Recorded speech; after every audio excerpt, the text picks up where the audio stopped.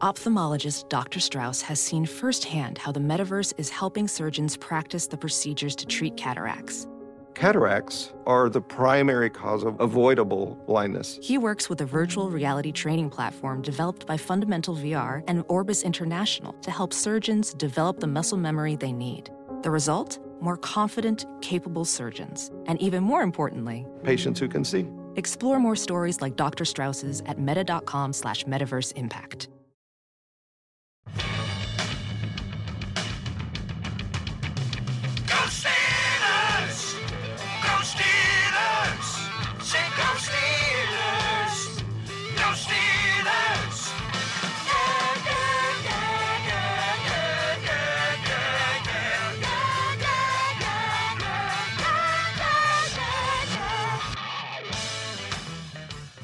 Welcome to the Steelers Outpost podcast, episode 4.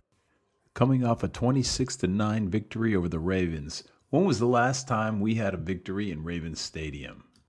Over 4 years ago, ladies and gentlemen. So this drubbing couldn't have come at a better time either. Steelers now hold sole possession of first place in the AFC North the way it was meant to be.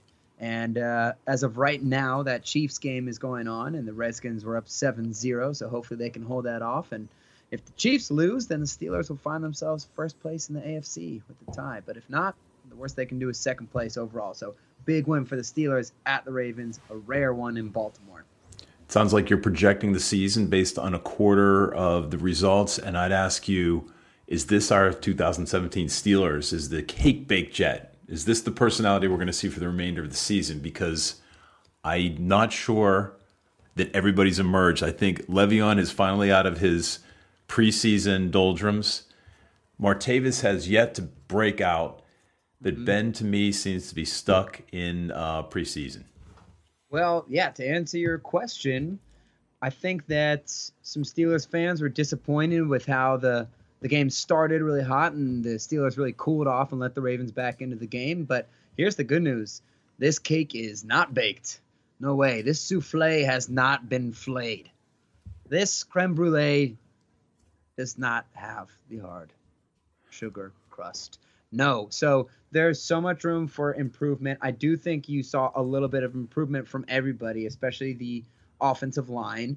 And the Steelers won a game against what is, a depleted Ravens team. Them not having Brandon Williams is pretty enormous. And but look, you got to win these games. You're winning another road game, and there are a lot of things to be happy about. And the Steelers are only going to get better. I think that they're really on the cusp of unleashing that offense, but it definitely didn't get unleashed this week. Well, I'm not sure I agree with you. I'm not sure who has yet to who's going to change, who's going to emerge at this point. I think Ben is still not totally in his rhythm yet, and I think particularly Ben's connection with Martavis, like you were saying before.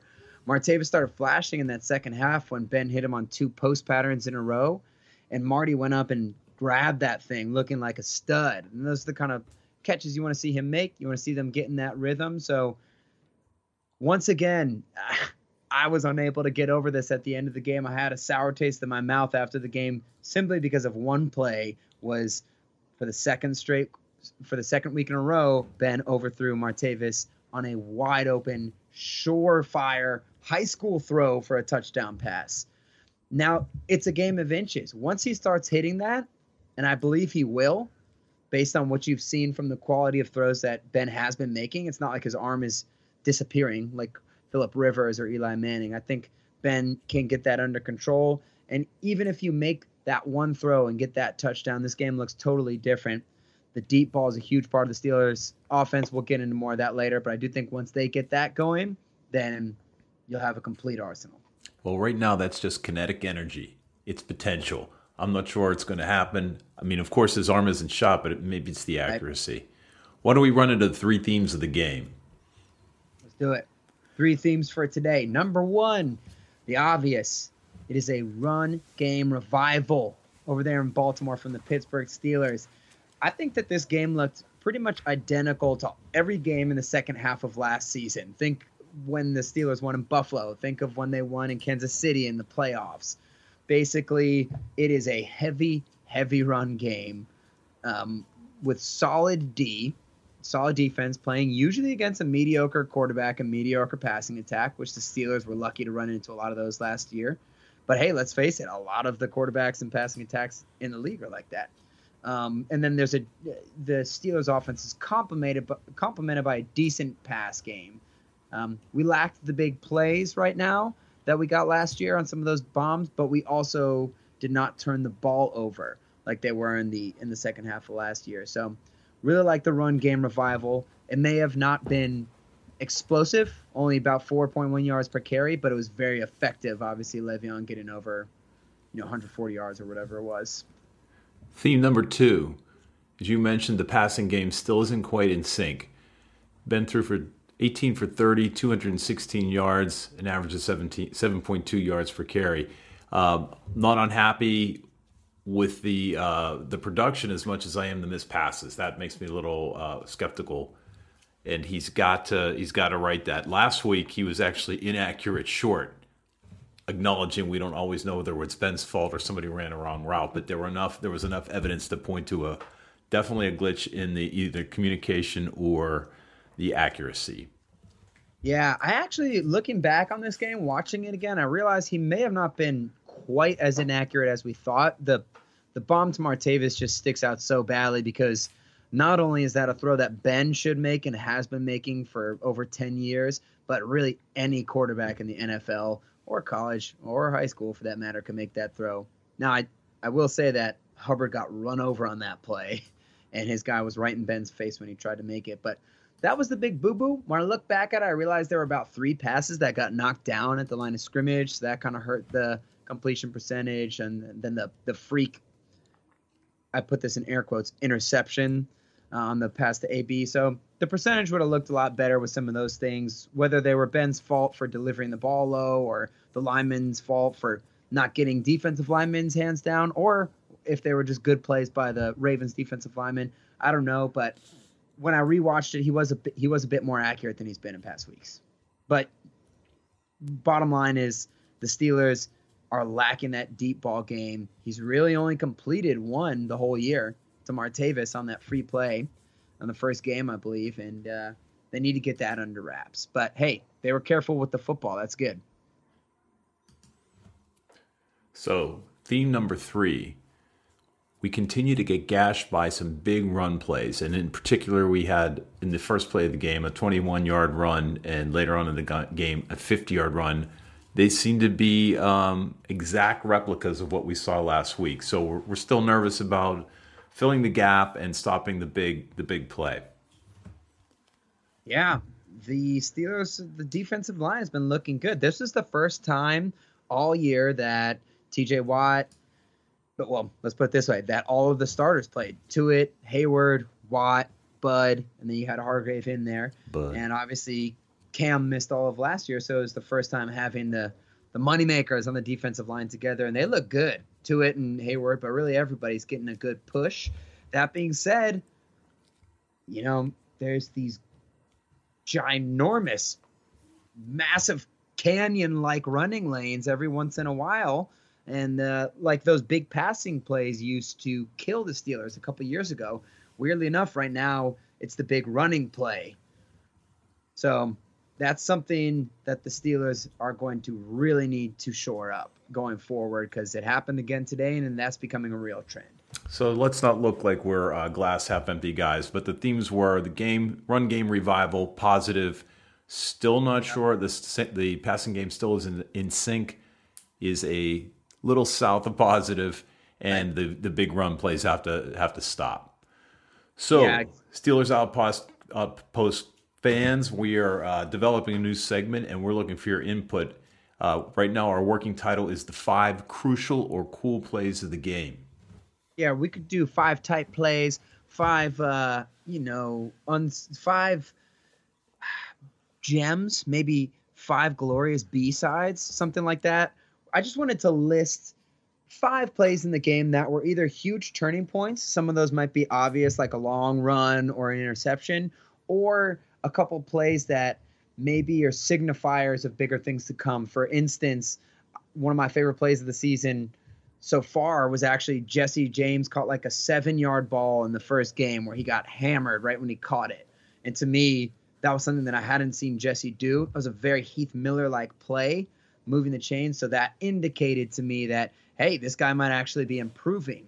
Just like Martavis's catch to the high catch. It's nice to see him do that. So whether they're going to be big, obvious ones like a scoring play or a turnover or something like that, or something more subdued, we're gonna play around with that. Just email us at steelersoutpost@gmail.com if you got any suggestions. So I think you want to take the first one? Yeah, I think we're going to highlight some of the plays that didn't happen that should have happened, and you've mentioned this already. Ben's overthrow of Martavis happened again. It would have been a great breakout play.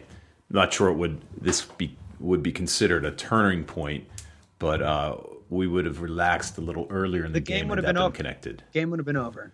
And it's crazy. Football is a game. Well, it was a game of inches last week in Chicago.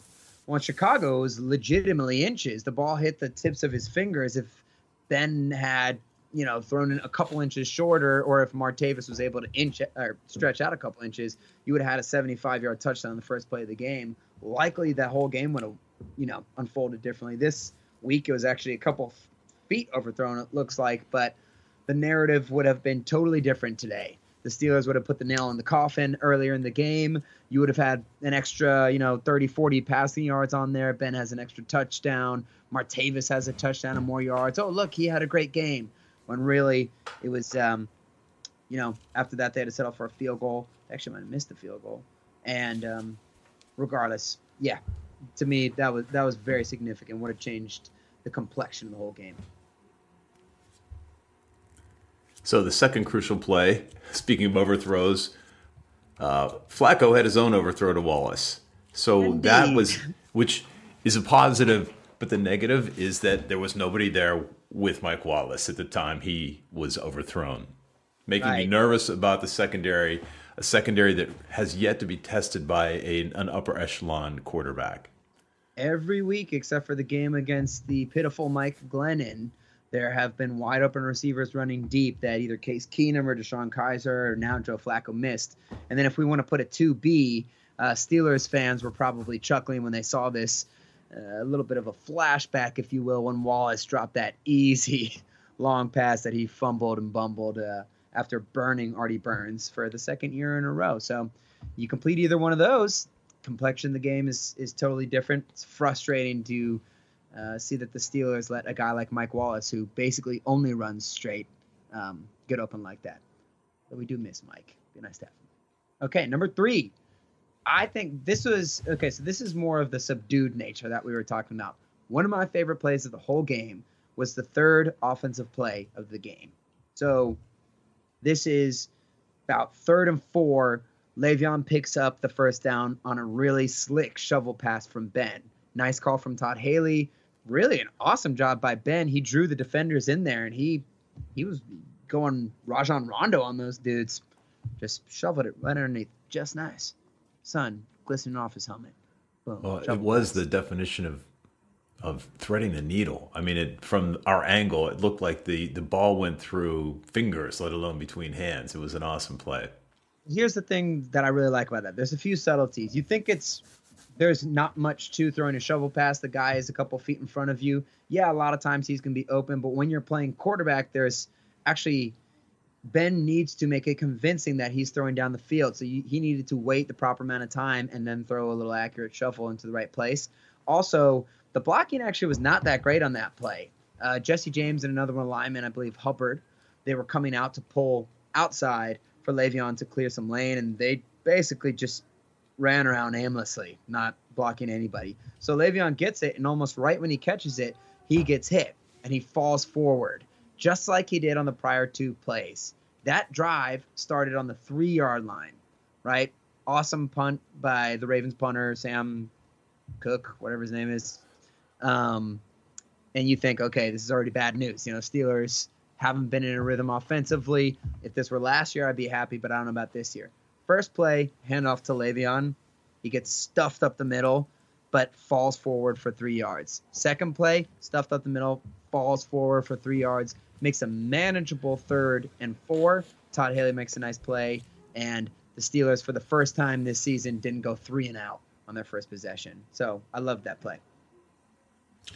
So the next play we identified was Ryan Shazier's interception, but I'm making an audible. I love that, but it seemed to be designed, the play seemed to be designed as a pass to Ryan. I would prefer to look at the tip pass that Hilton caught and that interception that he had. That Shazier got up in the air, kind of like TJ Watt got up in the air for the interception he grabbed. So, pick your joyous play, but either way, Shazier, as I said before, he's playing 3 positions on every play. He's amazing. Yeah. Well, it was a forced throw a little bit on 4th down, I believe. But that Campanaro, I believe, was running behind them, and he would have been open in the seam. Shazier really got up there. I do have to vehemently disagree with your analysis of the Shazier interception, though. Why you do that? Why'd you do that? Because I told you right now. Okay? It was very impressive. Shazier, when it was on TV, it looked like, oh man, Flacco just threw it right to him. But it was actually incredibly impressive what he did. The play was designed so Ben Watson, the tight end, was on the left side of the Ravens formation, and he ran a drag route, short, shallow, basically 5 yards and across the field, just all the way to the other side. And Flacco play action to the left. So we got Ben Watson running across the field from left to right. Flacco sees Shazier and Williams and all the Steelers players follow the play action to the left. There's no way that they're going to be able to cut on a dime and turn around and start running to the right with Ben Watson. But somehow Shazier sees Watson going across there. He just pirouettes like Britnikoff and boom, accelerates almost like a little AB and catches it. Makes it look easy, but the turnaround he had to make. Or Fred Biletnikoff? I'm thinking the ballerina, right? Baryshnikov. Yeah. The Russian guy. Little pirouette. Biletnikoff couldn't have turned like that, man. No way. He didn't have to. He was punted most of the time. He was a receiver. All right. Crucial or cool play number 5. I like the Marty high snag. It was nice. It was, you could say it was a high throw, but I think it was a good throw. Marty's a giant. It was a bullet. Really nice. Martavis went up and engulfed that thing with his hands, full extension, and then just showed what makes him such a rare player. Like, he was about 16, 17 feet in the air when he caught that. The guy's right behind him, and he lands on the ground. Any other guy usually gets tackled right away, but he just glided on by for another 10 or so yards. Those are the kind of plays that we need Marty to make. They can't just be screens and go routes. Yeah, that post was nice, and then he caught another one on the next play. So I love that high snag. So those are our 5 crucial or cool plays. I'd like to interject. This isn't a segment, but it was an observation during the game. Did everybody else agree that the camera work was suspect during this game? And I'll give you the exhibit A, the punt return, or the field goal return by Hayden. It looked like one of those that the Boston College last-minute touchdown where people are all over the field and the camera doesn't know where the ball was. But Hayden actually he tossed the ball. I never even knew that until I read the script at the end. So the camera work was all over the place. I felt that a lot of times the camera we're still looking at slow motion replays when the next play had already started. So I think that was less than. Who did the broadcast? desirable. CBS? I don't know. They were trying to do more was Blair throwing Witch CBS Project out than there, right. than NFL football. Gross. Don't like it. Cloverfield. Keep it to the movie theaters. Sorry for the tangent. So, as is tradition, here on Steelers Outpost Podcast, we're going to give you some grades for the offensive and defensive units and the special teams, and then also for the positional groups individually. So let's start off with the offense. You know what? I realized I didn't even put a grade next to them when I made this outline, but I got to say, I'm going to give them – it feels weird to give them anything less than a B because it was such a big improvement, but they had a great first half and a pretty mediocre second half, very sloppy with the penalties still, and got themselves in a lot of third and long situations, which those are the themes of the year, those third and longs and those penalties – and not being able to connect on the deep ball. I do like the fact that they're not turning it over. I like the fact that they were able to run the ball today. Like I said, not hugely efficient, but they did do a good job. They got red zone penalties on the first 2 trips in there. Went 3 of 5 in the red zone. Probably would have gotten to 30 points if there was Boz missed a field goal. That's obviously a special teams thing, and Tomlin, of course, going for 2 and missed that instead of going for the 1. So you could have gotten to 30. I'm going to give them a B- though, because I just can't believe this thing with the penalties and the 3rd and longs and getting into those type of situations. And I think that they asserted themselves well against an undermanned defense that is super talented, but there's still some room to go. So I'm going to give them a B- for this game. Yeah, I'd just like to chime in. You want to see the offensive line blowing up some holes. Le'Veon did a workmanlike job with 144 yards on the ground, a 4.1 average, which is great. It was a good average, but he had to work for every yard, and I would have liked to have seen the holes that our defense has been exposed for. Right. So they did a good job. Hey, they improved. The way I look at this game is if you take we're done with the first quarter of the season. We're out 3-1. Yes, it should be 4-0, but look at all the other teams that have dropped games that they shouldn't have. The Patriots, the Broncos, Cowboys, everybody. So if you remove the aberration, the horror show that was the Bears game, if you take that out of the equation, I think that you see incremental improvement. I think the Steelers played pretty terrible against the Browns, but the Browns are the definition of terrible, at least at this point in time. So got past there. Then the game against the Vikings. Yes, you played Case Keenum, but I saw improvements in the rhythm of the offense and some things that the defense did. And I think this game, very similar to the Vikings game, but you did finally get Le'Veon Bell going. So I think you're seeing incremental improvement. Just as long as it continues next week against a good Jaguars defense, I think we'll be good. I agree. We're going north. So let's move into the quarterback grade. When I think of Ben these days, I think I mentioned Snickers bar during the game, but the more I think about him, I look at him as one of those guys from the 40s or the 30s who basically has a Winston between his lips on the sideline. The offense has to go, and he flicks it aside. That's Jay Cutler. Well, in Ben's case, he actually still has a cigarette in his mouth during the play. He is still cool under pressure. I don't want to overemphasize that he hangs onto the ball too long. I think it works out for him in most cases rather than against him, and that calm under pressure usually pays off. He had a great third and long throws under heavy pressure to Juju and to the Outlaw. He's gotten rid of the ball. He got rid of the ball more times during the game than I saw him last week, and just his execution of the shovel passes is magnificent. Those were awesome. Those are subtle. The subtle shovel. That's what they call him. The subtle shoveler. Regardless, here's the thing with Ben. We're giving him a C this week. That miss to Marty was absolutely brutal.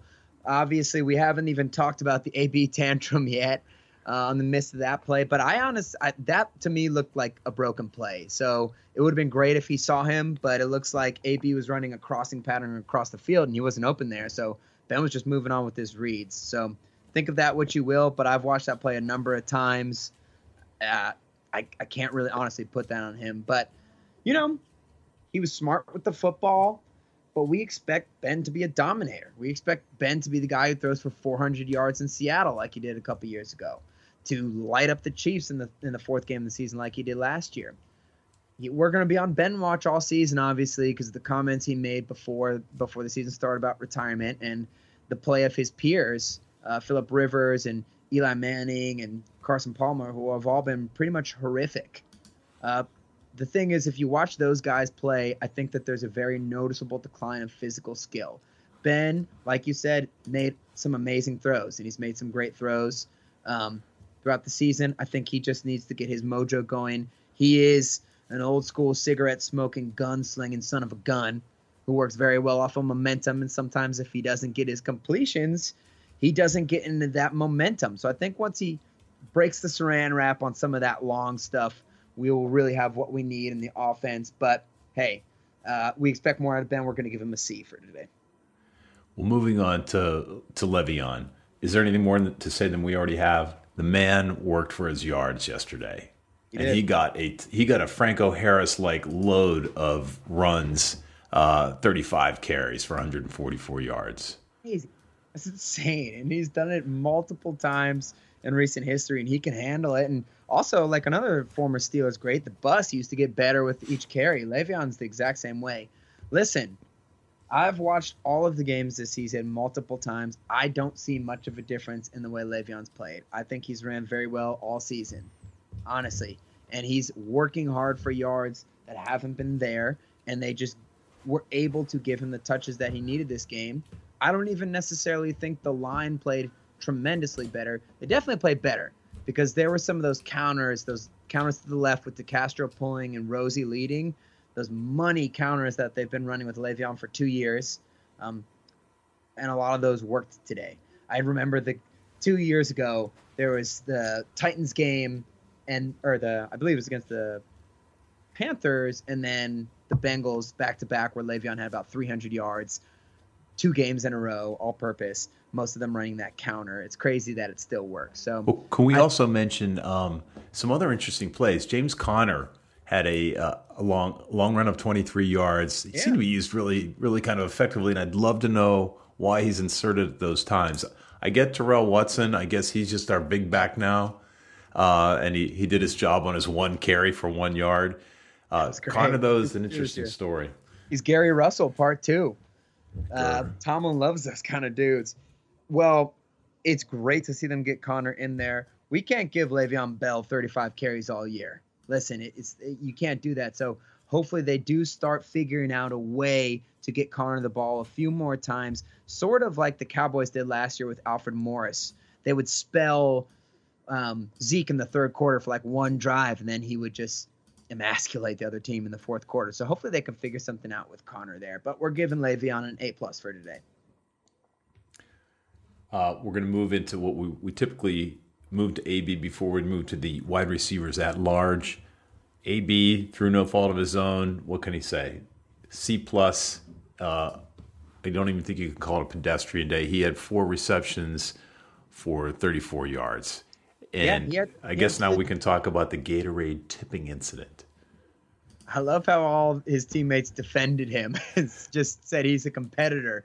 I think in one way they're all absolutely right. You know, AB actually is funny. He's a real undercover diva. He can be a bit of a diva. We know that he considers himself above the law a little bit. And hey, he's the man. As far as I'm concerned, he is to an extent. But this is something to keep an eye on through the rest of the season. If he has some more tantrums like that, that's going to be hugely detrimental to the team. I like how they didn't make it a big deal. I think that was the right move to make, but let's hope that he, doesn't take a mile if people are giving an inch. I think that but also he had the 2 drops. The drop on the 2-point conversion, that wasn't, I think he was just trying to make a play, but it was weird that he didn't even catch it. And then the weird play where he got spun around on the ground. I don't even really know if I can put that on him, but you got to hold on to the ball. Knee was down. Yeah, that was just an atrocious call. But I don't think he could do any better than C+. He just lacked opportunities that game. Yeah, what are you going to do? So let's move on to the rest of the wide receivers, the non-Antonio Brown variety. So that's basically going to be Marty and Juju. I loved this game from Juju. They had Eli Rogers down as inactive this week. And I was unhappy with the lack of targets and lack of plays for Eli last week. I think he had 21 snaps because I think the guy is really talented and he has come a long way and he was only going to get better. But look, they've made a decision. They want the big boy in there, Juju. And he had a monster day blocking. He decleats people all the time. He has a lot of quality similar to Hines. I got to be honest. Kind of the way he moves around. He had that great touchdown. It was a pretty easy one, but he made that catch. He made a nice catch on 3rd and long. And he did a good job blocking on the perimeter. So, that's been a theme for the year as well for why Le'Veon hasn't been able to get those yards. Tomlin said it. We've said it here at the Steelers Outpost podcast. You need perimeter blocking, and he did a good job with that. So the best news about Juju, other than his emergent talent, is that we'll have him on the team for another 20 years because he's only 12 years old. Right. That's how that works. sign them below the age of 16, they're usually locked in for about a good 2 decades. So you got him. Martavis had 3 receptions for 48 yards. He had the longest reception of the day at 24. That's what we want to see go north of 30 to see that Ben is truly back in the fold. So moving on to the offense. Just hit him. Well, just if you let me one more thing about Marty before we move on. He was. I mean, he should have had a 40-yard touchdown catch. He crushed his man. He beat his man. He did everything he could. If Ben delivered it to him, he would have had basically a 100-yard day and a touchdown. So I think Marty played great. That's what he does. It's either 3 catches for 30 or 3 catches for 120 and a touchdown. And he did a great job on that go route, burning his man. And then he did a good job catching some passes that we don't usually see him catch in past years with those post patterns. And that's probably the 3rd or 4th one he's caught this year, including that in cut a couple games ago on 3rd down. So it's really great to see him go up and use his hands to catch the ball like that. We're going to give the non-AB receivers a grade of A for their game. We're going to move into the offensive line right now, and I do love this offensive line. It's still solid. Even with Hubbard in there, there's not much of a detriment. The run blocking is much better. As we said before, we want to see some bigger holes, but they're doing enough job because Le'Veon is just a special player and is making it happen mostly on his own by falling forward. Pass blocking is very solid. Ben has time. Ben takes advantage of every second and even more. So no complaints there. Le'Veon. But the emerging, true. The emerging talent and a guy who's been coming on for a couple of years is Rosie. Roosevelt Nix is an elite blocker. He leads well. I guess the one thing I would think is if you're just a straight ahead running back, you should just follow Rosie. The thing that I think is a little bit out of sync is Rosie does run into the line. He picks up his man, but Le'Veon is led back there, stays back behind the line to pick another hole. But I think Roosevelt Nix does his job, and it's very impressive. Well, we're gonna include Rosie on the offensive line. He's a fullback, but I mean the dude blocks. That's what he does, and he does. I mean, I would actually like to point out more of those counter plays like I was talking about before, especially when they're to the left where he's pulling with David DeCastro, where DeCastro has come around and he knocks his man out of the play to the left side and makes a big hole, which Rosie then goes through and finds the safety or the linebacker, and he does a great job of connecting with that guy. If he's out in space, he's getting the guy, and Le'Veon does a good job setting it up. I'd encourage anybody to watch, I think it was the 23-yard run from Le'Veon at some point in the second half where it's a counter to the left. Rosie does such a great job. They're basically in an I formation. So Roosevelt is going to be in a 3-point stance right behind Ben Roethlisberger, and then Le'Veon is going to be standing up right behind Rosie. So the play is basically fake run to the right, and then they're going to run actually to the left with David DeCastro, the guard, pulling over to the left side. Rosie, at the snap of the ball, basically takes a shuffle step to the right to try and trick the defense into thinking, hey, we're going right. There goes the fullback. Just follow him. And then he cuts back across the back of the formation and leads into the hole that DeCastro created. And I was really impressed with his movement there. There was no wasted motion. You can tell this is something that they have to drill for these fullbacks because it was so smooth the way he made that cut back across and then went up there. And, of course, Le'Veon gave him time to pick up his guy, and then Le'Veon sprinted ahead for yardage. So Rosie's the man. I hope we see a lot more of him. On the downside, I think that Hubbard still has a little way to go with pass blocking. Yeah. Villanueva had more lapses. The guy's still 20 pounds. He's got to be still 20 pounds underweight right now. Hopefully that's the reason that he experienced his lapses. So we'll be looking forward to him gaining a little weight over the week and improving week by week. He's like 17 feet in the air too. Maybe there's some altitude. It's leverage issue there. Well, but yeah, he's regressed a little bit. So hopefully he improves in that pass blocking over the next couple weeks. Very self-conscious about last week. So offensive line, A-. A-. Let's move on to the tight ends. So the tight ends don't have a huge job for the Steelers these days, but they seem to be opportunistic. I'm going to give them an A for this game despite... Well, actually, I'm going to change that at the last moment. I'm going to give them an A-. The reason why I'm going to give them an A- is because McDonald had another brutal drop on a really nice throw from Ben. I think it was a 3rd down play. Regardless, it was a beautiful pass from Ben. Another sign that the man is not regressing, and he's most likely going to lead the Steelers to their 7th Super Bowl championship this year. I digress. Their blocking was much better. McDonald had a great blocking day. Jesse did some good things on blocking. Jesse had another big catch. It was an 18-yarder on 3rd and long. It's awesome to see that. He's really picking up where he left off last year in the playoffs, and he's shown some flashes every game. So besides that drop from McDonald, I think that they're really improving.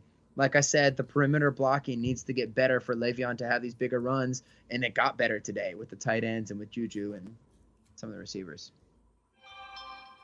So we'll move into the head coach. We're going to go into we'll talk about Mike Tomlin. I think we have to give him an A. I mean, we played played enough above the line to have a very convincing victory. It's a win you must have, like we should have had last week. Right. Good game plan. I will say we do have to clean up the penalties. Whose fault is that? This happens week after week. 6 offensive penalties in the first half for 70 yards. But we'll take the 26-9 victory. Yeah, I think this happened a few years ago, and Tomlin started bringing in NFL refs to practice. I don't remember if it cleaned it up or not, but I wouldn't be surprised if we saw that coming out in the news soon, because those penalties, not only are they chewing up a lot of yardage, but they just always seem to be when the Steelers get in enemy territory. They're really timely, and I really think a huge theme of this season is getting in 2nd and longs and 3rd and longs. So they need to clean that up. The players are out there, but I do think that at a certain point falls on Tomlin. The Steelers have lost games to undermanned, I guess, if you will, Baltimore teams in the past. So listen, I know they didn't have some guys. I know that Flacco isn't fully healthy, but this is a great win for the Steelers to win in Baltimore. Way to get the team back on track from Mike Tomlin. Good game plan, good attitude. A. I think we have to give the same grade to the offensive coach. Todd Haley. You know his name? His name escaped me until just now. Sorry. Well, he doesn't give you a ton to remember him by, but I actually changed this grade right before we started the show. I'm giving him an A-, because, like I said, I like that he stuck to the game plan with running. Because without Brandon Williams, and they had another defensive lineman out who's a stud, whose name evades me right now for Baltimore, but they had some guys out. Collins. It's still the Baltimore Ravens. They have a lot of other guys. They got great linebackers. They got great safeties. They can play against the run. But I like the fact that they realized that the Steelers will be able to wear them down with less talent up front and, as a result, less depth. I liked some of the short yardage plays that he called, especially the shovel passes. But on the bad side for him, and why I give him the minus, is I just still haven't seen him create enough easy, quick completions for Ben. And some of that is because, Ben needs to call hot routes and stuff like that. But, misdirection passing plays, you'd like to see some of that in there, like the Falcons, what they would use last year with Kyle Shanahan, or the Patriots always seem to be scheming people wide open. With Ben or Rodgers or Russell Wilson, sometimes it seems like you just leave the guy back there, like he'll find somebody. And whether that's because Ben, maybe Ben doesn't want to hit the open guys or not, but it still seems like he's kind of got a gunsling back there. It would be nice for us to see him pull a Tom Brady, where Tom Brady falls back and is like, oh, here's the first person I'm looking at. Oh, he's wide open. This is great. So I'd like to see some of that. And then the offensive cliff dive in the 3rd quarter, where they just ran unsuccessfully and had no creativity and let the Ravens get back into the game. That's no good, Haley. Come on, man. So A-, because I do think that he did a good job sticking with that run and calling some good plays. We'll move on to the defense. And the defense gets a B-. And you can't blame the defense for having good statistics against an undermanned, injured Baltimore team. Out of 12 possessions, the Ravens moved the ball more than 30 yards only 4 times. 4 quarterback sacks, 6 QB hits, 7 tackles for loss, and 2 interceptions. It's hard to argue with a day like that. I think we still need to solve the gash play. We had 2. We'll keep mentioning it over and over. There are 2 gash plays, and there were too many guys wide open. We still haven't been truly tested by an A-plus quarterback. It makes us nervous. I think that Artie still needs some seasoning. He has been caught He's been leaving guys open behind him. Again, is that Artie's or is that the safety? It's tough to tell right now. But he has yet to prove himself totally. Yeah, I think the 4 sacks are great. You know, you've seen guys hold on to the ball too long in some of these prior games with Kaiser and Keenum. But I read today that the Steelers are actually on pace for 60 sacks this year, which is an outrageous number. Now, playing the Browns always helps that. I think we had like, 5 or 7 against them. But still, 4 sacks on Flacco. He might be hurt, but he's a guy who knows how to get rid of the ball. And I know he's not playing very well right now, but he did turn it on at some point in about the third, fourth quarter there, where he started carving them up in the way that Flacco traditionally does, just being hyper accurate on those short and intermediate throws, usually those hook patterns to his receivers, and then being accurate on 1 or 2 beautiful deep throws that he hits. Luckily, they didn't connect with those. So there was a flash of, hey, this is what a real quarterback can do to this defense. But, you know, for the most part, they did what they needed to do. So we give the overall defensive B-. Why don't we move into the defensive line? Defensive line. It was awesome to see the full complement of weapons playing with the money man Hayward into it and the grave digger, a.k.a. Jay Wobble, a.k.a. Javon Hargrave. I didn't see much of him this week, actually, after he's been pushing people around. But Cam Hayward is, you know, knock on wood, he's playing the best I've ever seen him play. He is pushing people all over the place. It helps that there was no Marshall Yanda there. I will acknowledge that. But still, hey, they're getting good push on that defensive line. It looks like this is going to be a formidable unit for the Steelers. We're giving them an A. So moving on to the inside linebackers, the grade has to be a B until we solve this C-gap problem of the 21-yard, the 50-yard runs. We're not going to be able to give them an A, but you cannot help but be awed by Ryan Shazier. I saw a lot fewer overshots by him. He seemed to be all over the field. When he and Williams are both filling the gap on one side, it seems to be him who picks up the tackle. So it's incredible with 5 minutes and 50 seconds left in the second quarter, forced the fumble in the backfield from Collins, the one that Hayward recovered. So I am flat out so impressed by Ryan Shazier, and thank goodness he hasn't been injured yet this year. Knock on wood. Oh, hey, whoa. Sorry. Yeah, no, you know, that's the one. No, I mean, it's just what happens. It's football, you know. He's a slider guy. That's what makes him so dynamic and so freaking fast. He's a damn gazelle cheetah hybrid robot, vampire monster, man, stud, beast, Ryan Shazier.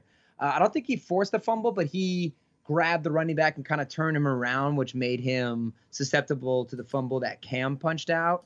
And then he, again, that interception was awesome. I know it looked pedestrian, but go back and look at it, the way that he identifies the guy running in the complete opposite direction. They're passing. They're ships in the night. They're cars on the road. 2 Mercedes-Benz going in opposite directions, and he spins on a dime and goes and catches this guy. And then he tips the ball to get the interception for Hilton. So he's a one-man wrecking crew. He really reminds me a lot of Troy, honestly. Troy might have not had so many plays that he would overrun like Shazier does, but the way that he creates turnovers, is faster than everyone on the field, and can cover up for a lot of the Steelers' mistakes is awesome. That being said, he does miss. He does still overrun a lot of plays, but thank goodness the Steelers have him. We'll give the inside linebackers a B. So move on to the outside linebackers.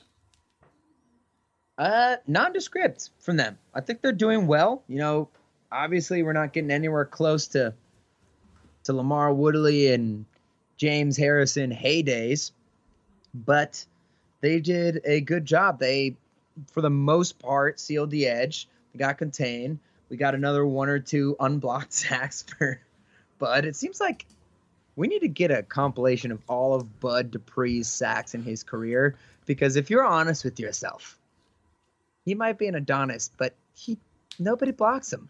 All of his sacks are untouched. The first one against Tom Brady in his career, I still remember that, and wanting to be like, hey, yeah, our first round pick, you got a sack in the first game. Yeah, nobody blocked him. People, I don't know. Maybe that's one of his best qualities, stealth.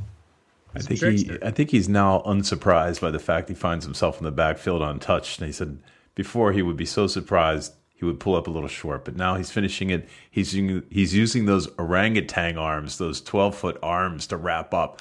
Last week he missed a few. This week it seemed he wrapped up really well. So awesome job by the big man. But we gave an overall grade of a B. I wanted to mention I thought they did great on the containment, but I think they did great on the containment. I'll just leave it at that. Yeah, they did a good job. And not much to say about TJ Watt today. Hopefully he's just working his way back from injury. He did have a really nice play where he tackled the running back in the backfield for the loss. Didn't get much of a block on him, but it was so nice to see him reach out his long python arms and wrap the guy up. TJ Watt that guy is just a football player. He is just coordinated. When you see him on the way he wraps up quarterbacks and running backs, Bud needs to improve on that. All of the players on the defense seem to need to improve on that besides Cam and Watt. It's really nice to see, that talent from Watt. That's what they talked about him a lot when he was coming out, is just his technique and his hand usage. And it's not just in a pass rushing. It's when he made that interception, and it's when he wrapped up the running back today or on Sunday. So not too much from him, but still, it's cool to see that play. So move on to the cornerbacks. I thought the silver bullet, Mike Hilton had a good game. They tackled okay, but you still can't overlook the wide open receivers way past the secondary. Only to be saved by Flacco's inaccuracy, as I said before, the wide receivers' ineptitude. Yeah. And if you watch that last drive was amazing. That last drive he engineered was amazing. He marched on 71 yards. Time and time again, they didn't run the ball once on that last series, and they were getting 8 yards at a clip. And the Steelers were in prevent defense at that time, basically realizing that, hey, each one of these plays is going to take at least 20 to 30 seconds off the clock. So there's that. But Joe Flacco did get hot for a minute there, and like I said, he carved up the Steelers for about a quarter until Ryan Shazier put an end to that. That's something that we didn't have the past few years when he was dominating us in Baltimore. We didn't have that difference maker because Shazier was usually in street clothes, and there's definitely nobody else who could do that. But, Flacco hitting those intermediate zones. It does suck to see the traitor score yet again. Mike Wallace got a touchdown on a gorgeous throw from Flacco. Job of keeping the ball in front of him. He made some nice tackles. He had a great pass defense. I don't know whose responsibility it was that Wallace was standing wide open. You have to pin some of that, I guess, on Sean Davis, but I would give him a B. Well, I know that on the one that Wallace dropped, that was actually J.J. Wilcox who was on his side, and J.J. didn't get over fast enough, but to his credit, he was going to lay him out after, or at least tackle him after Wallace caught the ball and prevent Wallace from going any farther, which would be nice. But I thought the safety, I'll give them a B. I think it was pretty embarrassing to see Wilcox get stiff-armed on that 50-yard run. That was pretty bad. Joe Hayden had to run him down. Actually, T.J. Watt was in the pile. But, they played okay. Like I said, the Steelers haven't been tested yet. They're not going to be tested next week with Blake Bortles to some extent. And then the week after that, it's Alex Smith. So who knows? Whoa. You're moving quite quickly, because isn't this what we said about Chicago? I'm not saying the Steelers are going to win, but I'm saying that that you really don't have a good judge of how good they are. I mean, like I said, Alex Smith is probably a good enough indication. I mean, if Blake Bortles throws for a lot of yards on you, then I promise you your secondary sucks. But that being said, I don't know, just those lapses in what should be 50-yard touchdowns. If these quarterbacks that we've played weren't so inept, there will be about 4 or 5, probably 3 or 4 of those 50-yard touchdowns already this year, and the narrative will be totally different. And that was just, blind luck. So as you pointed out, we play the Jaguars next week. Hopefully it's not the test that it will be the ensuing week against the Kansas City Chiefs, who are by right now losing to the Washington Football Club 10-7. But that will be a test. That will tell us what the personality of the Pittsburgh Steeler football team is. Yeah, so I don't remember if we gave the cornerbacks a grade. We're giving them a C just because we need to see a little bit more. Maybe that's unfair. Maybe it's not. We'll take a look at the all 22. The last guy we'll grade is Butler, defensive coordinator. Got to give him a B minus.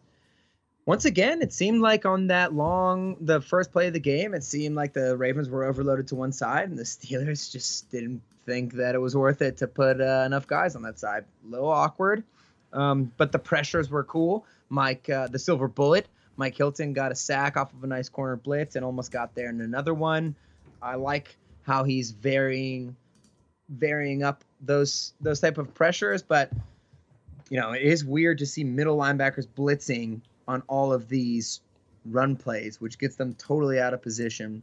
I don't know if they're doing that on their own, just trying to make a play on it, or if those are called blitzes. But if there's called blitzes, this needs to stop because that's where all the problems are happening. So B minus, they held the Ravens to, 9 points. Well, good news, the Steelers scored its season high, 26 points, Woohoo! holding the Ravens to the season low, 9 points. We come away with it's a good victory. It feels good to win in Baltimore. Let's not rate this game on style points. It's an A+ when the Steelers win. It is, and when they win in Baltimore and take sole possession of first place in the AFC North. Now, I do think the Bengals would be more of a challenge than the record indicates right now. But if you can go 4-0 against the Bengals and the Ravens, that you're gonna have a great season because those guys always seem to snatch one from you at some point, and usually that one is in Baltimore. So it's great to get that out of the way. I will say the Steelers won 26-9, which is the same score as the Vikings game. 26-9 Steelers victory that time. So I'll take that score any day. Let's hope that we get to see the Steelers get to that 30 mark against the Jaguars. It looks like it's finally the Steelers are coming back home. It's only their second home game this season. The Jaguars have a stacked defensive line and a loaded secondary with some great linebackers. So it'll be a good test for the Steelers. They've played a bunch of stout defenses so far this season, and this next week won't be any different. Well, thanks for joining us for the Steelers Outpost podcast. This was episode 4. Join us next week after the Jaguars game. Hopefully we have the same rosy report we just gave you tonight. Again, if you have any comments or suggestions, we welcome them. This show is still in formation. Our glory is emerging. So drop us a line at No, that doesn't work. This is an email address. Just send it to SteelersOutpost@gmail.com. But visit the website at www.steelersoutpost.com. Check it out. We got graphs. We got blogs. We got everything you guys need. Hot picks, stats. We'll break it down for you. Next week we'll start tweeting one of these days too. Maybe not. Anyway, thanks for joining us. Talk to you next week.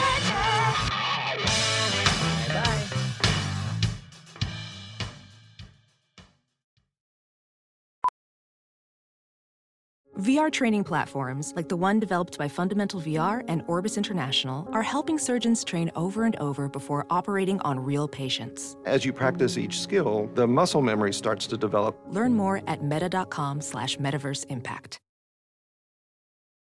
As you write your life story, you're far from finished. Are you looking to close the book on your job? Maybe turn a page in your career? Be continued at the Georgetown University School of Continuing Studies. Our professional master's degrees and certificates are designed to meet you where you are and take you where you want to go. At Georgetown SCS, the learning never stops, and neither do you. Write your next chapter. Be continued at scs.georgetown.edu/podcast.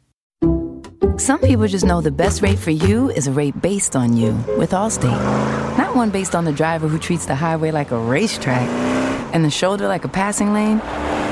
Why pay a rate based on anyone else? Get one based on you with DriveWise from Allstate.